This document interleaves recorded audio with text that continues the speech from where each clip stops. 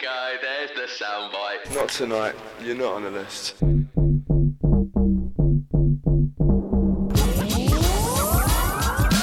Hello, I'm Connor McClune and welcome to the You're Not On The List podcast produced for Rewind That Track. On this podcast, we interview, dive deep and take a journey into the lives of those in the music industry. Everything from backstage to on stage, we're here to chat to the people that make up the scene.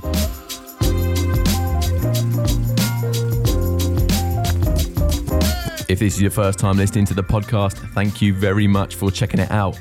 If you haven't already, can you hit that follow button on Spotify or Apple Music? And can you give us a 5-star rating if you enjoy the series? My guest this week is one of the godfathers of the new wave of UK bass music.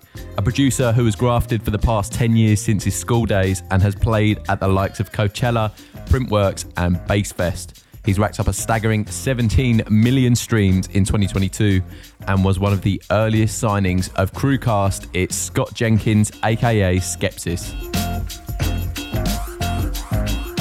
During this episode, we discuss how he went from stepping into his first nightclub during Freshers to living independently off of his music in the space of 3 years. Yeah, so basically I recorded a mix and then literally I went round to like all the promoters' office in towns and like basically made them listen to my CD. What happened when he had to get a 3-hour Uber to play Coachella? I ended up having to go to the cash point and, you know, give the Uber driver more cash because he saw how long it was and he was like, no, I'm not going.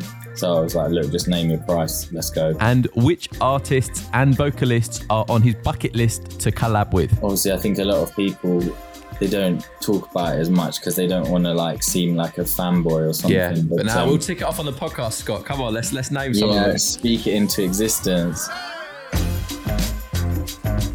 My guest this week is without a doubt one of the biggest names in bass music, a godfather of the second generation of UK bass and bassline. He's held multiple headline tours in Australia and the UK, hit over 17 million streams in 2022, played the likes of Creamfields, Sundown, Printworks, and to be honest, has probably inspired thousands of producers in the last 5 years. It's Scott Jenkins, aka Skepsis. Afternoon, matey. How are you?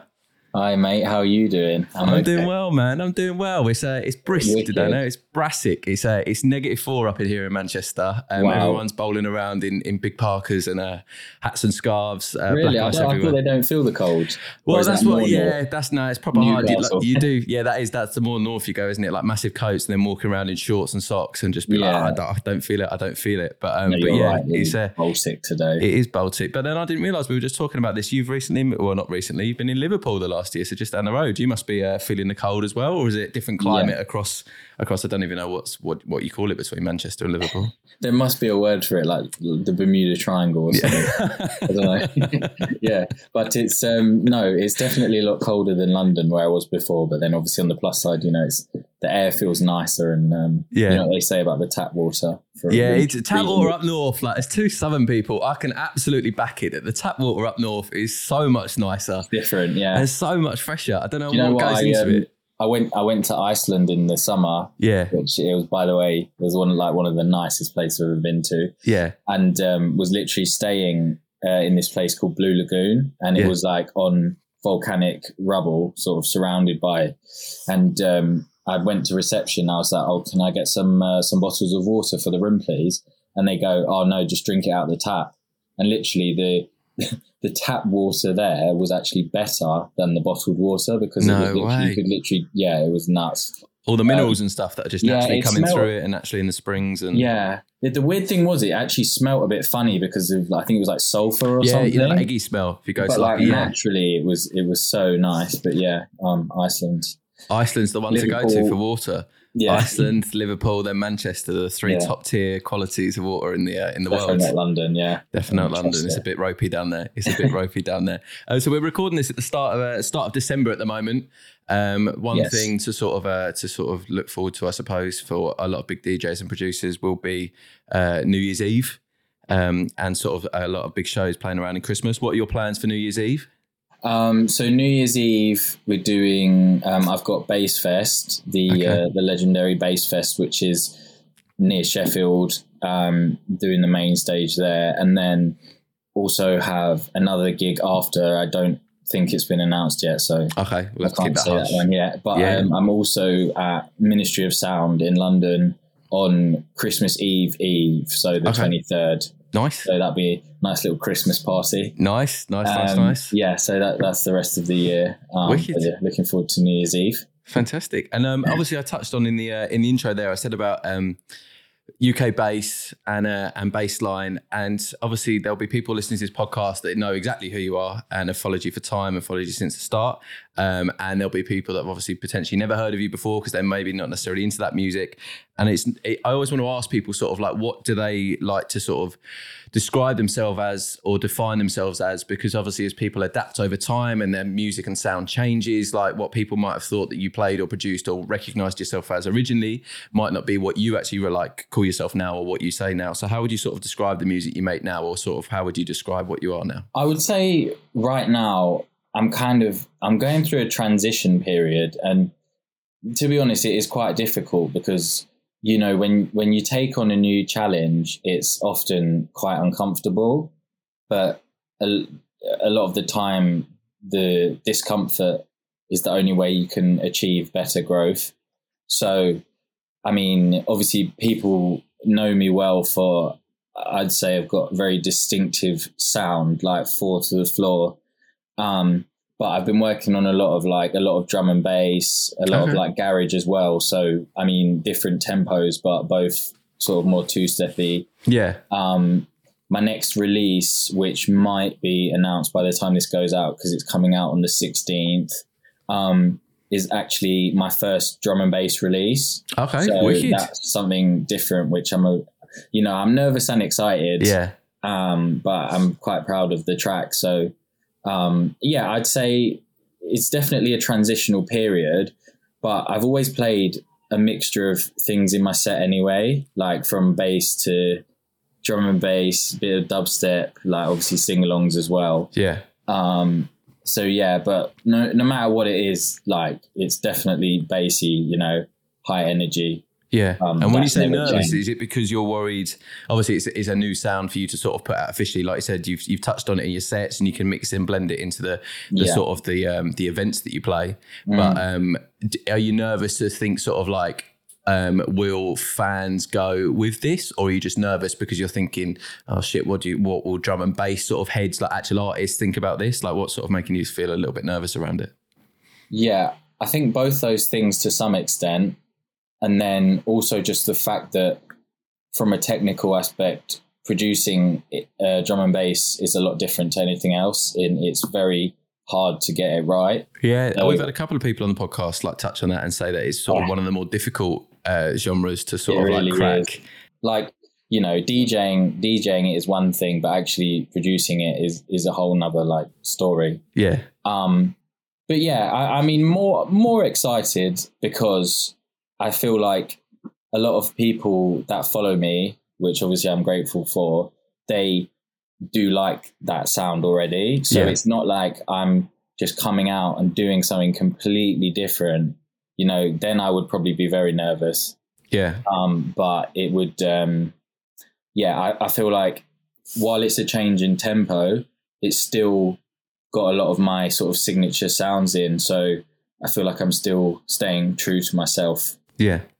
Yeah. And I mean, like, obviously, look, we've touched on this on the podcast before with other people as well, saying like you can't ever be wrong. Like if you as a person want to do like a new sound or want to dabble in a new genre or anything like that, it's like, well, it's entirely up to you, really, isn't it? Like the fans aren't going to be like, oh, what's he doing that for? It's like, well, that's the same artist that you love that has got to this position. So if you want to spread out, dip your toe in new things, like try new things, you can't ever be in the wrong track. I never wanted to be like pigeonholed, you know. That's why I've always played different things in my sets over the years. I'm looking forward to it, and got some different stuff coming out, like nice. Planned for next year as well. So it's just a matter of time now, really. Nice. We'll be seeing you go back to back with some drum and bass artists soon, then probably in the new year. Actually, it's just been announced for Warehouse Project actually, so maybe you can come down. Yeah, absolutely. It's me and Turno back to back. Wicked, who we've also had on the podcast. Yeah, I was going to say actually that's the one I saw. And we got Turno.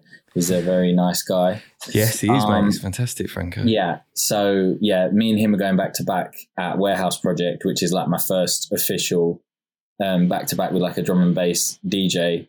So I'm quite nervous for that. I will admit I'm nervous for that because his sets are mad. Like he's like double dropping, triple dropping. So I need to get down the studio and practice a bit. I don't know if you heard the full podcast, but when we were talking on it, he just literally played a few days before at Warehouse Project. And have you've been to Mayfield Depot before, haven't you? And you've been a to couple Warehouse times, So he was playing in Concourse, which is room 2, and it's like the one where it's sort of got the 360 stage. And people were reaching over because where, like you said, double dropping, triple dropping, like high energy. People were reaching over and actually cracked the booth because it's got loads of perspex glass around the outside, and like they're reaching over and going mad. And it was it sounded wild. I don't know if you know Dale, the manager. Yeah, of course, Dale Gorton. Yeah, I've had him on here as well. Yeah, had him on as well. He was saying on Instagram like they broke the stage or something, and I didn't know what exactly that. I thought it was just like a metaphor, but no, literally like the perspex glass that's around the outside. Like I don't think it was malicious. Like people weren't trying to do anything. No, they were just literally going wild, and then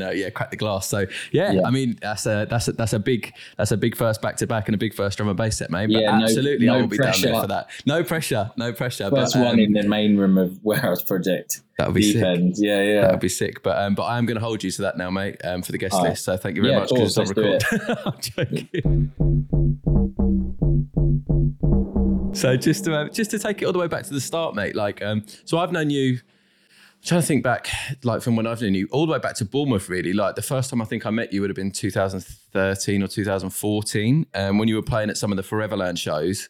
Yeah, and it probably would have been 2015 then. That was when I did the first one, yeah. Right, okay. And even so, that's like 7 years ago. Yeah, 7 years ago. And I remember I wasn't even at the Foreverland show that you were playing at, because there was a night on that you actually came across to afterwards, which was at like Bournemouth Academy. And I remember the Bedlam one, and you had your... you had like a pink football t-shirt on that had Skepsis on the Skepsis on the back. And I remember you literally standing in front of me and I was like, I swear that's that fucking DJ that's literally just been there. Did I see you? Yeah. I would have I literally it was like everyone was fucked there. But I think it was literally for like the cloakroom or to get in or something. And then literally that's the reason why I was like, you know what? Like no, I didn't even know that I saw you that night. Like obviously no disrespect. No, it's all right. I mean, it was 7 years ago, and it was like... so literally, because my mates were going to that Bedlam, and it was the same night I had a set. Yeah. So I played the set, and then literally went straight over to Bedlam after. Yeah. That was a mad night, that was. They who was on there? It was like Subfocus. I think Cause and Effect, and a couple of the others were like in room 2. Manu Leng, Shy FX, and I think it was TC. Might have been. Yeah. So, So that was about 7 years ago. We've actually known each other a long time. And then bumped into each other sort of backstage at festivals and like at Forbidden Forest. The one I remember is that first Forbidden. Yeah, Forbidden Forest. 2018. Yeah. Brucey was there as well. You were there. Salado and everyone was there as well. Like Danny Howard, and that was a good event actually. But known like a little while now, and obviously for like Lengo Land, like we've touched on that on the podcast and stuff before. But a lot of producers, a lot of an active community for sort of bass. So for anyone listening that doesn't know what that is obviously a Facebook group that started off around 2012ish. Was it? No, it was that was actually 16. Oh, 2016? Yeah. Was it? Oh, okay, fair. April 2016. I think okay. Was, and you were sort of one of the first.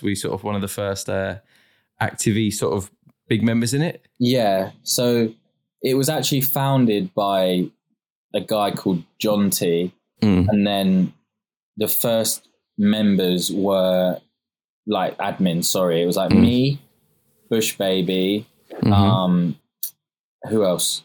Clean Shirt, aka Josh. And then there was a couple of others as well. But obviously you've been in there from the start, right? Yeah, like roughly near the start. Like, the first couple of years in there were legendary. Yeah, we were like doing the war dubs battles and stuff like that, and the first lot of t-shirts and other bits and pieces. T-shirts were flying out in the raves. So that was a Facebook group we just founded, and then it turned out to be quite a big thing. I stepped down probably about a year later, just because I had obviously a lot of other bits going on. Yeah. It's still active now. That was a proper good like sense of community. Yeah, and I think it did help a lot of people. it even got to the point where it got a couple of shout outs in tunes. So I know Brucey's got a bar about it, and so does K Dot. He has a bar about it as well. Nice. So yeah, I was pretty happy with that. Healthy, man, healthy. So to take it back even further than sort of like when we've sort of first met and the the birth of Lengaland and stuff like that. What was your first sort of like memories or introduction to music or live music? Whether that was stuff like around the house, whether that was first raves you remember going to, whether that was a first embarrassing album that you bought. Yeah. So my dad was actually a DJ, but it's not actually linked to my story. Like, he didn't tell me to do it. Yeah. I found my own way with it. Like, I didn't even know about it 2 years later, but he was a DJ in the 80s. But, so I'd say the first, like, probably like year 9 or 10 in school. So like 14, 15. I'd say the first sort of drum and bass tracks I heard, which was probably the first sort of electronic music style, was like the days of like The Prodigy and Pendulum, sort of around the same time. And I remember I think the first drum and bass track I remember hearing was Tarantula by Pendulum. And I just remember listening to it, and I was just thinking, this is making me feel like mad. Yeah. Like not angry, but like the energy is like. And then probably like a year or two later, I went into like year 10, so like GCSEs, and it was really random.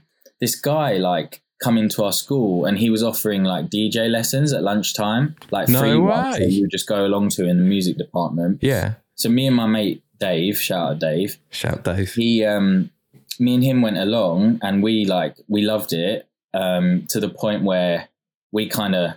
I don't know if we sort of became the favourites, but like kind of everyone else sort of fell away, and then we were just getting sort of one-to-one lessons with this guy who was teaching us how to DJ.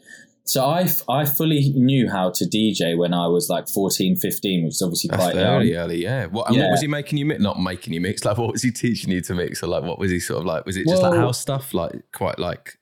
Yeah, it was quite loose, to be honest. It was probably like a bit of house.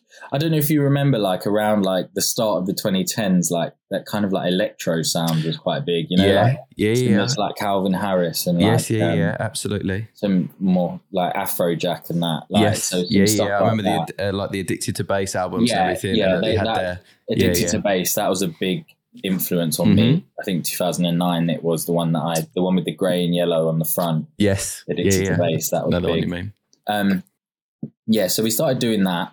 And actually at the same time, my school had just won this massive like grant from the government, and they'd like invested a load of money. And they just got all these iMacs in the music department. Yeah. And they had Logic on them, which is the program I still use to this day. So I didn't even do music at GCSE, but we were learning on there. And I always remember like, I always wanted to like, I was always more interested. Like if they tell us to do something, I'd always kind of go one step further. And like my teacher was kind of saying like, oh, you're really interested in this, aren't you? So like the production and the DJing started around the same time when I was in school. And so then me and my friend, we started like, so we were saving up for decks, and we started DJing at like house parties and also birthday parties for money. So obviously the house parties was more for fun, and like clout at the time. And the birthday parties was actually for money, you know, because like when you're young, like £100 is quite a lot of money. Yeah. So, or however much it was. So we were literally doing like little kids' birthdays parties as well. And that kind of continued for a bit. Saved up for my decks. And then obviously got to the end of school. And I was like heavily into like electronic music at this point. So like drum and bass. I was also like a big like dubstep fan at the time of like obviously Skrillex, but also like Screamer and Benga. Like I kind of liked all the different styles. Of course, yeah. So what sort of year is this? If you've just finished school, you're 16. Is this like 2011-ish? So 2010? Actually, this was probably like between 2010, 2012. So I remember I actually had a T-shirt with a photo of Scream's face on it. It's like when you were young, you just like idolize people. Yeah, I mean that's still probably a sick t-shirt now. Have you still got it? Oh no, I don't. You know, That would be good. I'm sure Ollie would rate. I'm sure Ollie would rate it. I'm sure Ollie would I know rate you've it. had him on there, haven't you? No, I haven't had him on here on this you did podcast. An interview with him. I did the interview. Was it in a cupboard or something? No, it was in a toilet. It was in a toilet cubicle, like 4 or 5 years ago. Actually, I don't want, like I mentioned it on the last record we did with Ghoulish, but it's one of the worst. Not one of the worst things. It's one of my biggest regrets having to remove that video and take it down. Because you had to take it down. Yeah, so he asked me to after it had been up for 2 weeks. Well, he was happy with it, but it was getting more traction than what I think he originally anticipated. And some of it's like a 20-minute interview, and there's some obviously very lively content in the interview. And so it was like everyone was liking it and sharing it and commenting and being like, have you seen this? Have you seen this? Have you seen this? Yeah. And so he was like, yeah, it's wicked, mate, but can we take it down now? And I was like, oh, fuck, shit. Oh, that's painful. So, yes, it's painful. But yeah, I did, it was a really good evening. But yeah, mate, like that whole era of Scream, Benga, when they were sort of playing out like shows in the US and obviously still playing like in the UK as well. And obviously just as Magnetic Man had sort of disbanded a little bit, so Artwork wasn't in it, but it was like Scream and Benga doing like, remember they did a free EP at Christmas one time. I can't remember what it was called, but I remember Scream done some free Christmas stuff. Yeah, like Xmas Day Swagger. I think it was Screamism 7 maybe, where it was like, I had like your stuff you do. Yeah. It was, that was good. Yeah, no, I loved all the different styles of dubstep. Like I was really into like Circus Records as well. Yeah, Dr. P and like, Yeah, I remember I went to a Circus Records event at Coco, because obviously Coco recently reopened in Camden, but it was shut down for years. I just thought it was gone. But I went to see Circus Records there in like 2012. I think I was like very young, and that was really cool. But yeah, so I went to university when I was 18, and it was actually to study like English lit and history. So I was doing music on the side, but I wasn't at the point where I had commit to like going for it really. Yeah. But then obviously I was now doing a degree that I just didn't really care about, and a lot of the reason I went to uni was just because my mates were going. Yeah, so of course, that's all right, man. A lot of people do that, didn't they? Yeah, I didn't want to miss out on the experience, and I had a good time. And then I got to uni, and I was just thinking, like, I just had this feeling inside me, and I was like, I want to DJ in clubs so bad, because I'd only just turned 18, so like obviously not to big myself up too much, but I had that like hunger, and like. This was when like CDs were still around more. It was like 2014. But to be fair as well, if you'd have been DJing since you were like 14 or 15 and had been doing house parties and been doing birthdays, like it's a natural progression to suddenly then be like, right, I'm 18 now. Let's actually get into a club to do it. So it's not a bad thing at all. Yeah, because I remember I was in Freshers, like in my uni club, and obviously I was having a good time, but I was looking at the DJ and I was just like, I really want to be up there instead. Yeah. So, so basically I recorded a mix. It was just quite like a commercial house mix. And then literally I went round to like all the promoters' office in towns and like basically made them listen to my CD. Nice. And then I eventually got in with one of the student promoting companies. And when I started off, I was just doing like warm-up sets of house. And I knew nothing about house at the time, so I was literally on YouTube. Like, is this like tech house or like deep house? Deep house was that Sub-Soul era. That It was just coming out of that, So I started doing that, and like I was really enjoying it. I wasn't getting paid or anything. I was literally just doing it for experience. And then I also got like this commercial residency, playing like hip hop and rap on like Mondays in some student club. And I met like a couple of my friends there. But so I was just doing those. And then I'd say probably like second year of uni, I started, actually it was end of first year, I started like, SoundCloud was like massive at this time. Like it was, if you remember sort of a few years ago, SoundCloud was like huge. Like it made people's careers. Yeah, absolutely. So I started uploading just like these bootlegs that I'd done, because around the start, I just did bootlegs really, because I just, it's just an easier way to kind of gain listeners, and it's just kind of easier, like template to start on. Yeah. So I was doing these bootlegs. I was literally just uploading clips to SoundCloud, and they started getting a bit of traction. And then I started talking to 3000 Bass. So Alan, I'm sure you know. Yeah, Alan Bennett. Yeah. He was one of sort of the initial people that helped to like kickstart the bass scene. the modern bass scene. Like his page was massive then. So yeah, I got a tune on there, which it was just a free download, but obviously I was so excited at the time. Yeah, which one was it? So it actually, I think it was my Rhythm and Gash bootleg, which was one of the first tracks. One of the first big Skepsis ones. Yeah, that was the first big one for me. Yeah. And then I'd say slowly over the next couple of years, this was like 2015, 16, started getting more bookings, like just small ones around the UK, just like sort of student promoters and stuff. And then I got to my final year of uni and I was starting to get more regular bookings. And that was when I also signed with my manager and my agent, probably about 6 months after. Yeah. So I was actually considering dropping out and I only had about half a year of my course left. But I managed to kind of push through and finish my course. And I actually got 2-1 as well, which I was very surprised about, but happy. Nice.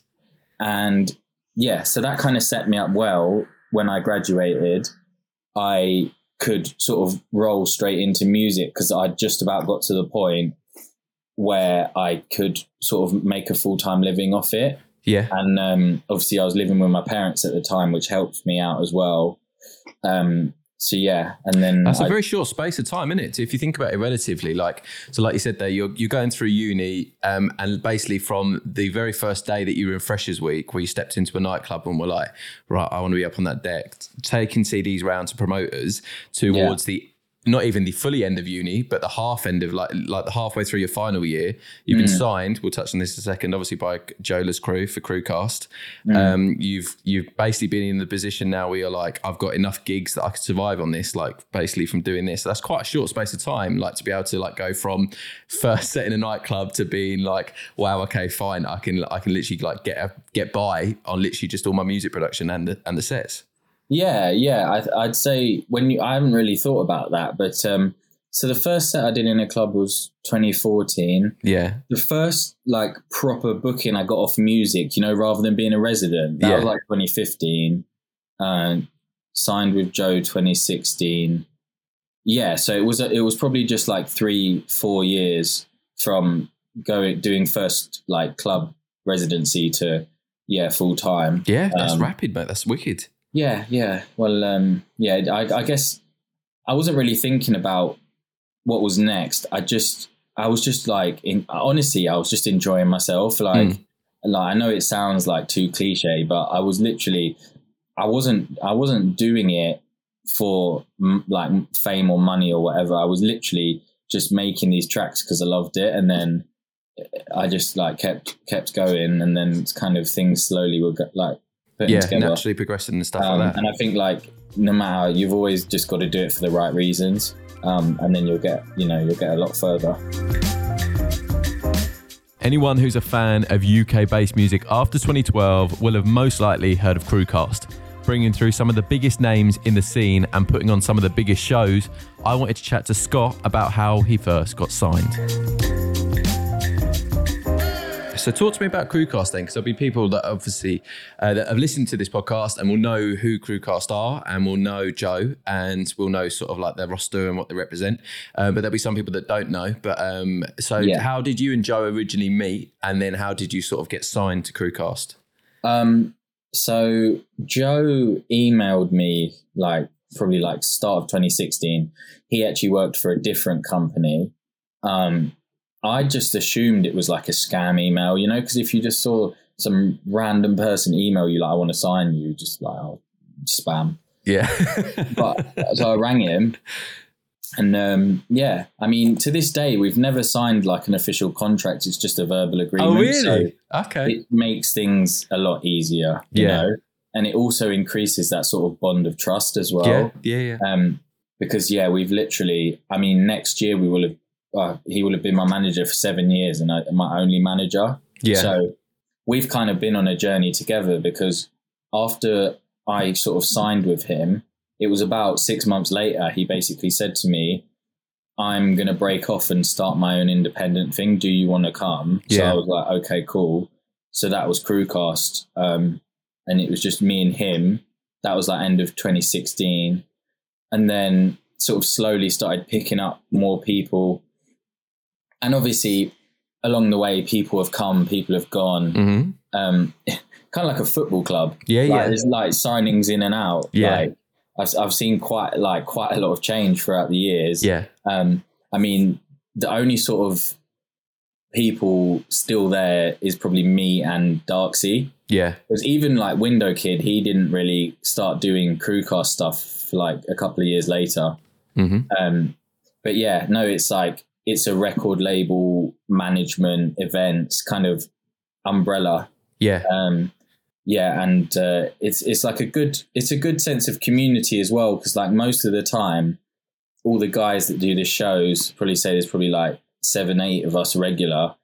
You know, it's nice to like spend time with them, and like we all get along quite well for the most part. So, you know, touring can get a bit lonely sometimes. So like, say, obviously not moaning about like going to Croatia or somewhere when it's hot, but you know, being over there with people that you know, it makes a big difference. Like it's sometimes if you're traveling on your own, it can be a bit like draining. Yeah, just having a laugh with mates, isn't it? That's what it is then. Like it makes it feel less like a task. Yeah, like it's and even like we did an Australia tour, and all the traveling and stuff, it wasn't too bad because, you know, where there's more people, the morale was a bit higher as well. Like even if we were so tired or hungover, we'd just be like laughing about it. Yeah. So it's been a few years now. And yeah, obviously with Crewcast, it's kind of like a joint journey, because obviously I've had my journey and then Joe's had his journey, you know, selling out warehouse projects and all that stuff. So it's good for him as well. He's very good business minded, which is obviously why I'm still with him. Yeah, absolutely. So, 7 years, like you said, a long time, and which is great. And like you said, it is a bit of a family vibe. Things change every year, you know, so it's, you see a lot. What do you think the benefit is? And you've touched on a couple of points there, but what do you think sort of the benefit is of having like a being signed to a label and having like a manager, because there'll be some artists or DJs or producers listening that aren't in the opportunity or that haven't had that opportunity yet, or might not realize sort of some of the perks that you might actually be like, well, actually a lot of people don't think about this, but this is alleviated, or this is made easier, or like this is actually a bit more complicated. Yeah, I think a lot of kind of DJs, producers who are starting out, they automatically assume that you need a manager or an agent. And once you get one, you've kind of made it, you know. But the reality is, there's a lot of shit people out there, like shit managers and agents, that they're not really going to help you, but they're going to take a percentage of your wage. So obviously it's nice to have people working with you. But also the other thing to think about is, at the end of the day, Joe and Max, obviously Max is my booking agent, it feels like I work for them, but they actually work for me.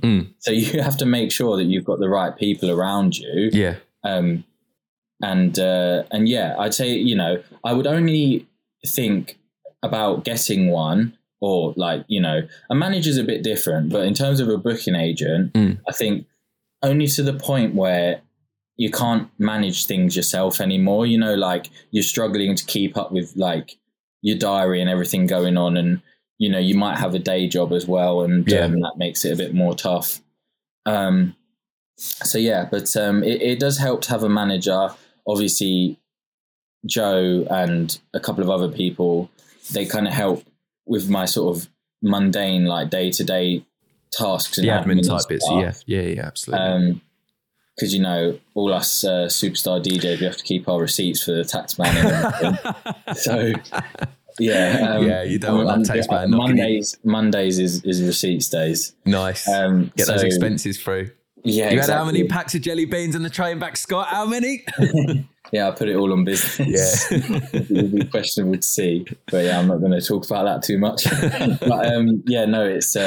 yeah. Nice. What I was going to say is as well, like, and feel free to be as open and honest as you want about this, but it's just as on a point you mentioned earlier, when you said you sort of got into the position where you didn't have to have a day job anymore. I think that really interests a lot of people about being when they know it's the right time to give up their day job, or sorry, not give up their day job, but when they're in the actual right position to do it.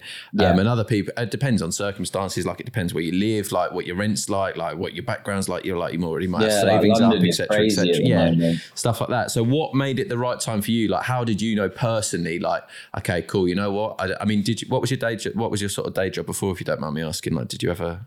Well, to be honest, I've had various sort of small jobs, but I was a student, so so went straight from student to and I was doing some like DJing work for like small money.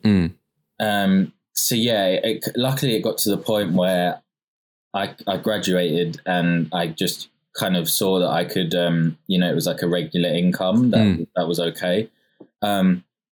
I mean, a year before that, I actually did an internship in London at like this finance company. It was actually quite a big thing. And that was like a proper 9 to 5 up in London. Yeah. And it was hard.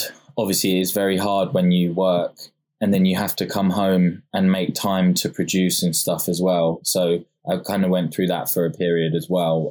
So I know obviously how hard it can be. But it's been nice because like, obviously I have a lot of people on my Facebook and Twitter and stuff, and time to time you see someone being like, oh, just quit my day job, which is great to see. But yeah, it's definitely tough up to that point. Yeah. So you did manage to literally, like I said, it's very rare for people, but you got into that position where you were a student at uni, and like we said, because it happened so quickly where you were from uni, you didn't necessarily even have to sort of like have the day job after uni, and could sort of afford to like live based on like the music and the production and the touring. Yeah. Like I had wicked. Like small jobs before uni. Like my first job was actually in a garden centre. Big up. Yeah. And this time of year always gives me PTSD because the amount of Christmas trees that we had to sell was nuts. That was the worst time of the year. Yeah. But yeah, so garden centre. I mean, my dad's an electrician as well. Yeah. Which is good. He does well, but it's like, it's proper graft. Yeah. Like, I know that I'm not cut out for that. I've done like days on site and it's tough stuff. Yeah. But he was always like, he would almost say when I was younger, like, oh, you need to work hard, so you don't have to do this. Yeah. So I always kind of had that motivation. Did they ever, I like asking people this because you get a mixed response where depending on people's parents, were they ever sort of at any point like, oh, Scott, like, can you concentrate on your course, or like, can you stop messing about with this music stuff, or can you stop doing this? Or were they actually like, go on, son, like, do it? I think I probably like didn't tell them a lot of what was happening. And, because I was living away from home, they didn't really know. Yeah. But I started telling them about these gigs I was doing. I'm sure they were a bit skeptical at first, because they don't come from creative backgrounds either. They're quite traditional. So I think, they were probably a little bit questioning it at first. But because by the time I got back from uni, I was already playing like fairly decent gigs. I think I must have brought them along to one, and they were like, oh, okay, this is actually quite big. Yeah. So I graduated uni in July, and then following March, the first gig I actually brought them to was my first time doing print works. Oh, bloody hell. So and like, I need to send you this video. Like we brought them out on stage, and obviously they were like, so like, what the hell's going on? Yeah. But I mean, when I was younger, when we were doing these house parties, there were certain times where I got in big trouble because we would hire out these huge speakers, and obviously at this time I'd have to get my parents to drive me around. Yeah. So there was times like where we'd go and like pick up these huge speakers, and they were like not impressed. Like go to these like village halls or like people's houses, and then more often than not it would end up getting like shut down by police or and like, stuff, council or something. So yeah, there's definitely times where I've been in the doghouse, but I'd like to think now that they're happy about it paying off. Yeah, I mean, I'm sure they are, mate. Like we said, we got a lot of accolades at the start. We were talking there about the likes of the different festivals and stuff you played, like Creamfields and Printworks and Sundown and Hideout and stuff like that. 10 plus times now. So. Yeah, so they know what the crack is. They know what the crack is. They know what it is. Are they into the music at all? They like it live. Yeah, they like it live. I mean, my mum always gets me on her Spotify because she like plays the tracks. Nice. She gets so like excited when she sees me on her page, but then I'm like, Mum, that's literally been recommended. You thought I was on like the Spotify homepage, like release radar. Yeah. That's jokes. Big up mums. Oh, bless her. Well, at least they're fans of the work. No, they've always been quite good with it, which is nice. And like I said, my dad used to be a DJ. Yeah. So he appreciates it. They've been good with it, so that's nice. Fantastic. And just as someone that has toured around the UK, around the world, which city is a bit of a dark horse for the crowd being absolutely like a zoo and wild, but not actually you suspecting it? Like, where's got the best crowds? Actually, well, I know you said UK, but like Prague in the Czech Republic, it's always kind of mad when I go there. Okay. And it's also a mixture of Czech natives and people on holiday, because obviously Prague is such a, like, I remember last time I played there probably about 2 months ago, there were so many English people about. I thought I was in like Manchester or something. Yeah. It was really good. And I really like Prague. Nice. In terms of a dark horse, I'd say a recent one that surprised me was we had a crewcast gig in Leicester. Yeah. And obviously no disrespect to anyone from Leicester, but every gig I'd played there was decent, but it was never like jumping, like Manchester or Nottingham or somewhere. But we did this big club called Republic in Leicester, and it was mental. So looking forward to heading back to Leicester soon, hopefully. Nice. You can take a second to think about this if you need to. What's one of the weirdest things that you've ever seen, like in a rave, that sort of sticks out in your mind where you're like, what's happening here? Or like, what is going on here? The one that always sticks in my mind is a few years ago, it was my first ever gig in Nottingham. This is like early days when I was still at uni. So I've got the train up there. I'm playing in this little place called Bar 11, and the crowd was going nuts. This was like sort of when baseline was coming back round again, and like everyone was so rowdy. And literally before I was about to go on, they were sort of like moshing all over the place, like proper going mad. And they sort of hit into the booth, and one of the CDJs malfunctioned. And for some reason, the club did not have a spare. So I had one deck.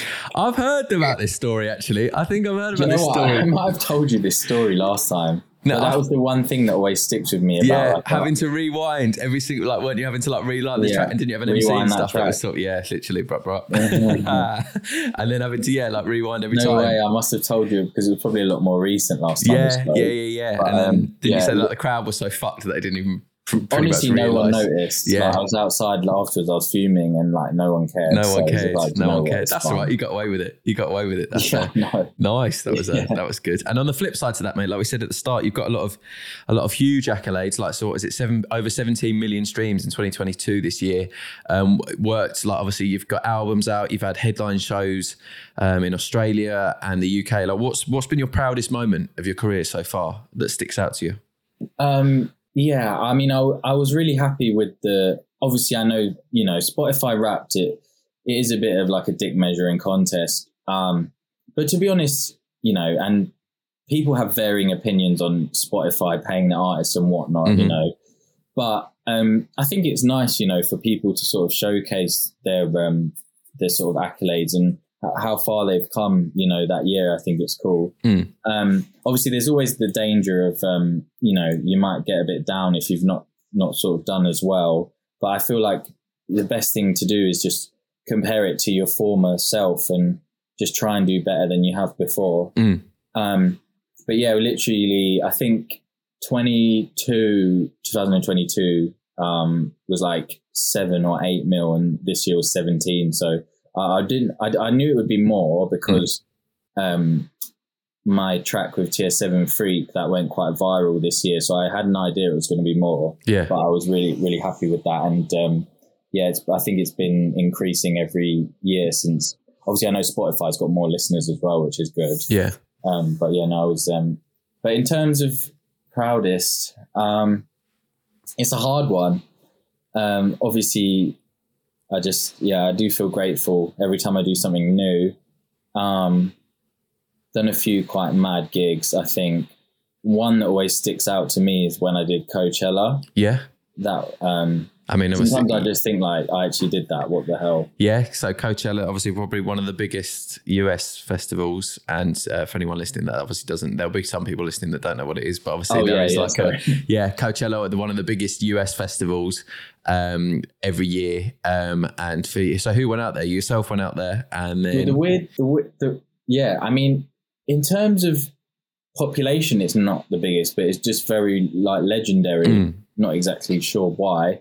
But yeah, it was a mental experience. I actually went on my own, and I booked to stay in LA, and I didn't realize it was so far away, and I had to get like a 2-3 hour Uber, and because I literally had no other way of getting there. I hadn't planned it. I thought it was in LA. Yeah. And how much is a 3 hour Uber, just out of interest? I had to. Well, I can't remember, and I'm glad. But I had to. At that point, I just did not care. I had to get there. Yeah. And I ended up having to go to the cash point and give the Uber driver more cash because he saw how long it was, and he was like, "No, I'm not going." So I was like, "Look, just name your price. Let's go." Yeah. But yeah, Coachella, that was nuts. What's something that you'd like to tick off the career bucket list that you haven't yet achieved? Obviously, we've got a lot of stuff that we have named, but what's something that you want to not necessarily even achieve next year, but just like, going forward, you're like, right, I want to set this up in the ether so I can sort of achieve it. There's certain, I'd say it's more like certain artists that I would love to work with as well. And like, obviously, I think a lot of people, they don't talk about it as much because they don't want to like seem like a fanboy or something. Yeah, but now we'll tick it off on the podcast, Scott. Come on, let's name some of them. Speak it into existence. It's more like certain vocalists that I'd love to work with. Okay. So like Becky Hill, for example. Yeah. Obviously, she's basically, well, she is a pop star. Like, but I do know that she loves drum and bass. So there's always the chance there. I think. Another vocalist that I love is Aluna George. Yeah. I think she's so talented. I'd love to work with her. In terms of collabs, obviously, Chase and Status. Got to aim big. Probably some American guys as well. There's certain venues I'd love to sort of headline myself as well. Go on, let's name them. Let's get it into existence. Well, I'd love to do, obviously I've done Printworks and it is closing down, but I'd love to do like a Printworks show myself, kind of just like. Well, they've got that new one, the Beams. Have you seen the Beams, which is like the new one they've got there? It looks really good, actually. And actually, there's a new space that's coming next year. I think it already might be open. It's called Dockyards. I've heard the name rings a bell. It looks mad. It looks like a war zone map. It's like it's on the Thames. It's like some like abandoned factories. And there's some plans there next year. So nice. That's going to be fun. Nice. Wicked. Yeah. Okay. So we've got some vocalists that you're going to be working with there. We've got some venues that we're going to be working with, and we've got some artists that you're going to be working with. So there's 10 potentially on the list there that you can you can tick off. There's no timeline on it. There's no timeline on it, so it's fine for that. Like, we'll probably speak again in like 4 years. Yeah, and hopefully could want to tick some of them off. Exactly. What's one piece of advice that you'd give to? Because like I said in the intro, I would say that, like you said, you are very influential in UK bass, but especially as one of the sort of the bigger names to come out right at the start in the second wave. Like we said, Lengoland when it was a huge thing, and everything that's gone on from there. Like we said, Crewcast, obviously now how popular that is. The likes of, like you said there, you, Darksea, Window Kid, Brucey, like Zero, like Kajama, like all of the big like bass names. What's some advice that you would give to not even necessarily bass producers, but just people that want to produce, or people that want to DJ, or people that want to get into the music industry, potentially when it is a difficult time? Like we see venues shutting down now. We see obviously cost of living crisis going up. We see like nightclubs and nights having to dissolve and stuff like that. So what advice would you personally give as someone that has been in the industry for sort of like the last 8-9 years, has been able to make a career out of it, and has been able to sort of fund themselves and be able to like expand, like you said, play Coachella, play all these festivals, play the likes of Hideout Festival. Like what would you sort of give advice would you give? Yeah, well, I mean, first of all, I wouldn't be too hard on yourself, because regardless of where you are, it is, got to be real, it's a tough time at the moment because, you know, there's many things going on that have affected the live music scene, you know, the cost of living increase, the pandemic, lots of things. Obviously, like you said, this has led to a lot of nights dissolving, a lot of clubs shutting down. It's sad. And I think to myself, like, the way that I kind of started was doing a lot of these smaller shows with these sort of independent promoters. And it's such a risk now financially to do something like that, even down to like the electricity bills in the clubs and stuff, that you just don't really get that anymore. The smaller events, which are so pivotal, they're kind of like grassroots. You know, you've got all these big companies running these huge multi-bill events. And I think where people are kind of almost going out less as well, they are more picky with what events they go to. Alongside this, places like Warehouse Project, Printworks, people want to go for like the experiences.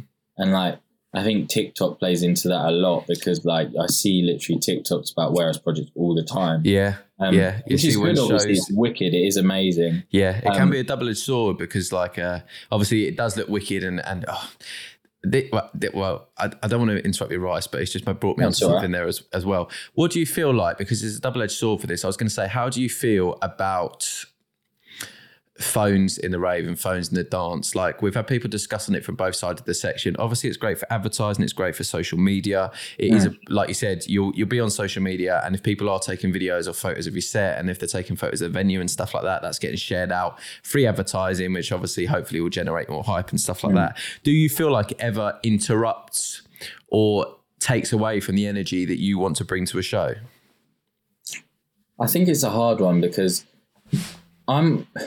obviously every time you see a live clip from a show and there's phones out, someone will be like, oh, people not living in the moment, you know? But I think, you know, first of all, like you said, it's good promo. Literally, you've got people like HeadX who are literally killing it from the sort of hype that they've built on TikTok, and, you know, and props to him because like that's incredible. But also, end of the day, you know, people have paid money to be there. They can also do what they want. So as long as you're not sort of disrupting the DJ, because one thing is, it is annoying when people are asking you to like take videos on the phones. That does happen. I don't mind a couple. And more recently, B-reels as well. Like, honestly, I don't mind a couple. Yeah. Mid-set. But when you do it for someone, and everyone else sees it and they want to get it in as well. So I'd say that phones do disrupt the rave to some degree. Yeah. But I don't think that they're a problem as much as, like, you know, people make it out to be. I think a lot of people just like moaning. Yeah. And obviously, like you said, for us artists, it's a good boost if you get a sort of crowd video that goes viral. Yeah, mate. I mean, obviously I work in social media normally, so I'm looking at it from both sides and thinking of it of promotion and tools and interactions. A weird question: how many people is too many people in the booth? Depends on the booth size, to be honest. Like, do you know what though? Having a lot of people in the booth is amazing if they're not like being annoying or spilling drinks or whatever. Like, it can really give it a sort of boiler room vibe if it's the right people. Yeah. And I don't mind if it's crowded. To be fair, more often than not these days, I do have a more empty booth. Yeah. But like I'd say probably a few years ago when I was partying a lot more, I definitely would have a lot of people in there. Yeah. But yeah, I remember once I played at Bass Fest once outside in this tent, and I think the security guard must have gone on a break or something, and literally all these people started getting up on stage, and I didn't even clock. But then it just looked wicked in like the photos. Yeah. Like, it was like a long line of people behind me, and it made it more of a vibe. Nice. So I think it can go both ways. Yeah. But how long is a piece of string? It's true. Yeah. It does depend on that. It does depend on the size of the booth. Not the size of the booth, it's how you use it. Nice. There we go. There's the soundbite. So obviously, you play a lot of UK shows, and we play you play headline shows and stuff like that as well. But festivals are a big thing in the UK and around the world, and especially now that we're sort of 2 years out of lockdown, and festivals are a big thing that people look forward to in the summer, and it's one of the big things they look forward to. You're obviously playing like the likes of like Hideout Festival next year and a couple of other festivals. What do you think the difference is between a festival crowd and sort of like a club crowd? Honestly, I prefer playing at festivals more just because I'd say overall, you know, the weather, it probably is a bit more of a laid back vibe, to be honest, you know, because it's a long day for people as well. But yeah, I'd say obviously clubs is more like that sort of dark. The energy can obviously be more intense in a good way. But I've always loved festivals. Like I used to go to a lot of festivals when I was younger. There was like a few festivals that I kind of went to as a punter. And then obviously when you come back and play at them, that's always a mad moment. Like Reading Fest, that was the first festival I went to when I was like 17. First, Me too. Like, Which year? Camping festival, I'd say. Which year? 2014. Who was headlining that? I think I was there. Arctic Monkeys. Yeah. I was there. You were there? Yeah, I was there. Yes. So then obviously we came back and did it 5 years later in the dance tent, which was like it's a nice full circle moment. But yeah, no, I do love a good festival in the sun. What music would people be surprised that Skepsis is listening to or likes that you might not have ever shared before publicly? Well, if you saw my Spotify Wrapped, as in my listener one, Well, I'm gonna have to ask you now. What's on it? You can be honest, or you can be like, I don't want to share it if you don't want to. Do you know what? I actually listen to so much like UK rap and like hip hop. That's mostly, to be honest, because I hear so much like heavy dance music in the studio and the club. I don't actually listen to as much. To be honest, I've always found it strange when people just listen to like one genre or like. Me too. It's like I've got a friend he only listens to drum and bass, like nothing else, and I'm like, mate, don't you just want to like expand a bit? But like mostly UK rap. I do like a lot of like really chilled out music though, like jazz and stuff as well. And I find that when you listen to a wider variety of music, it helps to increase your productivity, because there's been times where I've gone through like really bad writer's blocks and have not been able to do anything. And I'd just start putting on like random radio stations in the car, like 70s or something. And it's nice to open your mind a bit. And then the other thing that I would do is I booked to stay in this like shepherd's hut. It was like this little basically caravan in the middle of the forest somewhere on Airbnb. Yeah. And I went away there for a few days and I turned my phone off. And it was really, really good, I felt. Just like a mental reset, like taking away like a blackout on social media. Apart from people probably thought I'd been murdered, but last location in the forest. But that was nice. So creativity, it comes in waves. Like, you can't always sit down and force something. Yeah, absolutely, mate. Yeah, like you said, listening to an eclectic taste, and like you said, you can draw on bits and pieces there. Would you think you'd ever do like you were talking about vocalists and talking about having different collabs there? Would you ever collab with anyone that's on like a UK rap or drill sort of like vibe, you know, like Skin on Skin, the different refixes that he does and stuff like that with the sort of like techno, but with the drill beats on top and with the UK rap like vocals on top. But unreal sets, like really good boiler rooms, really good energy. Is that something you could potentially see in the future? Yeah, I think so. I make a lot of beats. Well, actually I used to more, but I make a lot of like rap and like drill beats. So I've been in touch with like rappers before. I've never had a proper song go out with one. But I made a grime beat. Well, it's actually Brucey's track called Heater, and it's got DEE on it. And I produced that. Obviously my name's not on it, But so that was quite mad to hear like D Double spitting on my beat. Yeah. That was cool. But yeah, I definitely would be up for working with some more people. Nice. Love that. Nice. Wicked, mate. Right, Scott, that's been an absolute pleasure. Thank you so much for taking the time to jump on and chat to us today. Like, it's really interesting to obviously hear about your roots into the industry, your first sets, how you worked your way through uni, and obviously managed to get into a great position where you could come out the other side and like, right, let's hit the ground running. Let's get into shows. Let's get into signings, crew cast. You know what, as well? Like, I feel like obviously I've tried to kind of condense it. So a lot of it probably just sounds like, oh, well, like, how'd you do that then? Like, you know, a lot of it. But I honestly think, like, you know, you have to get a bit of luck as well. Like, and you can actually create your own luck by sort of working smart, not just hard, but smart as well. So obviously there was times where I probably caught a lucky break as well. But yeah, you just have to kind of believe in yourself and keep your head down. You know, be polite as well. I think that's an important thing. Like, just have basic manners, I'd say, like, because, you know, people remember stuff. Yeah, they do actually. Like, it's a good point to sort of finish on. Is like I said, we've met each other backstage, and I've met you and stuff before. You haven't got an ego. You're not rude. You're well mannered. Nice. No.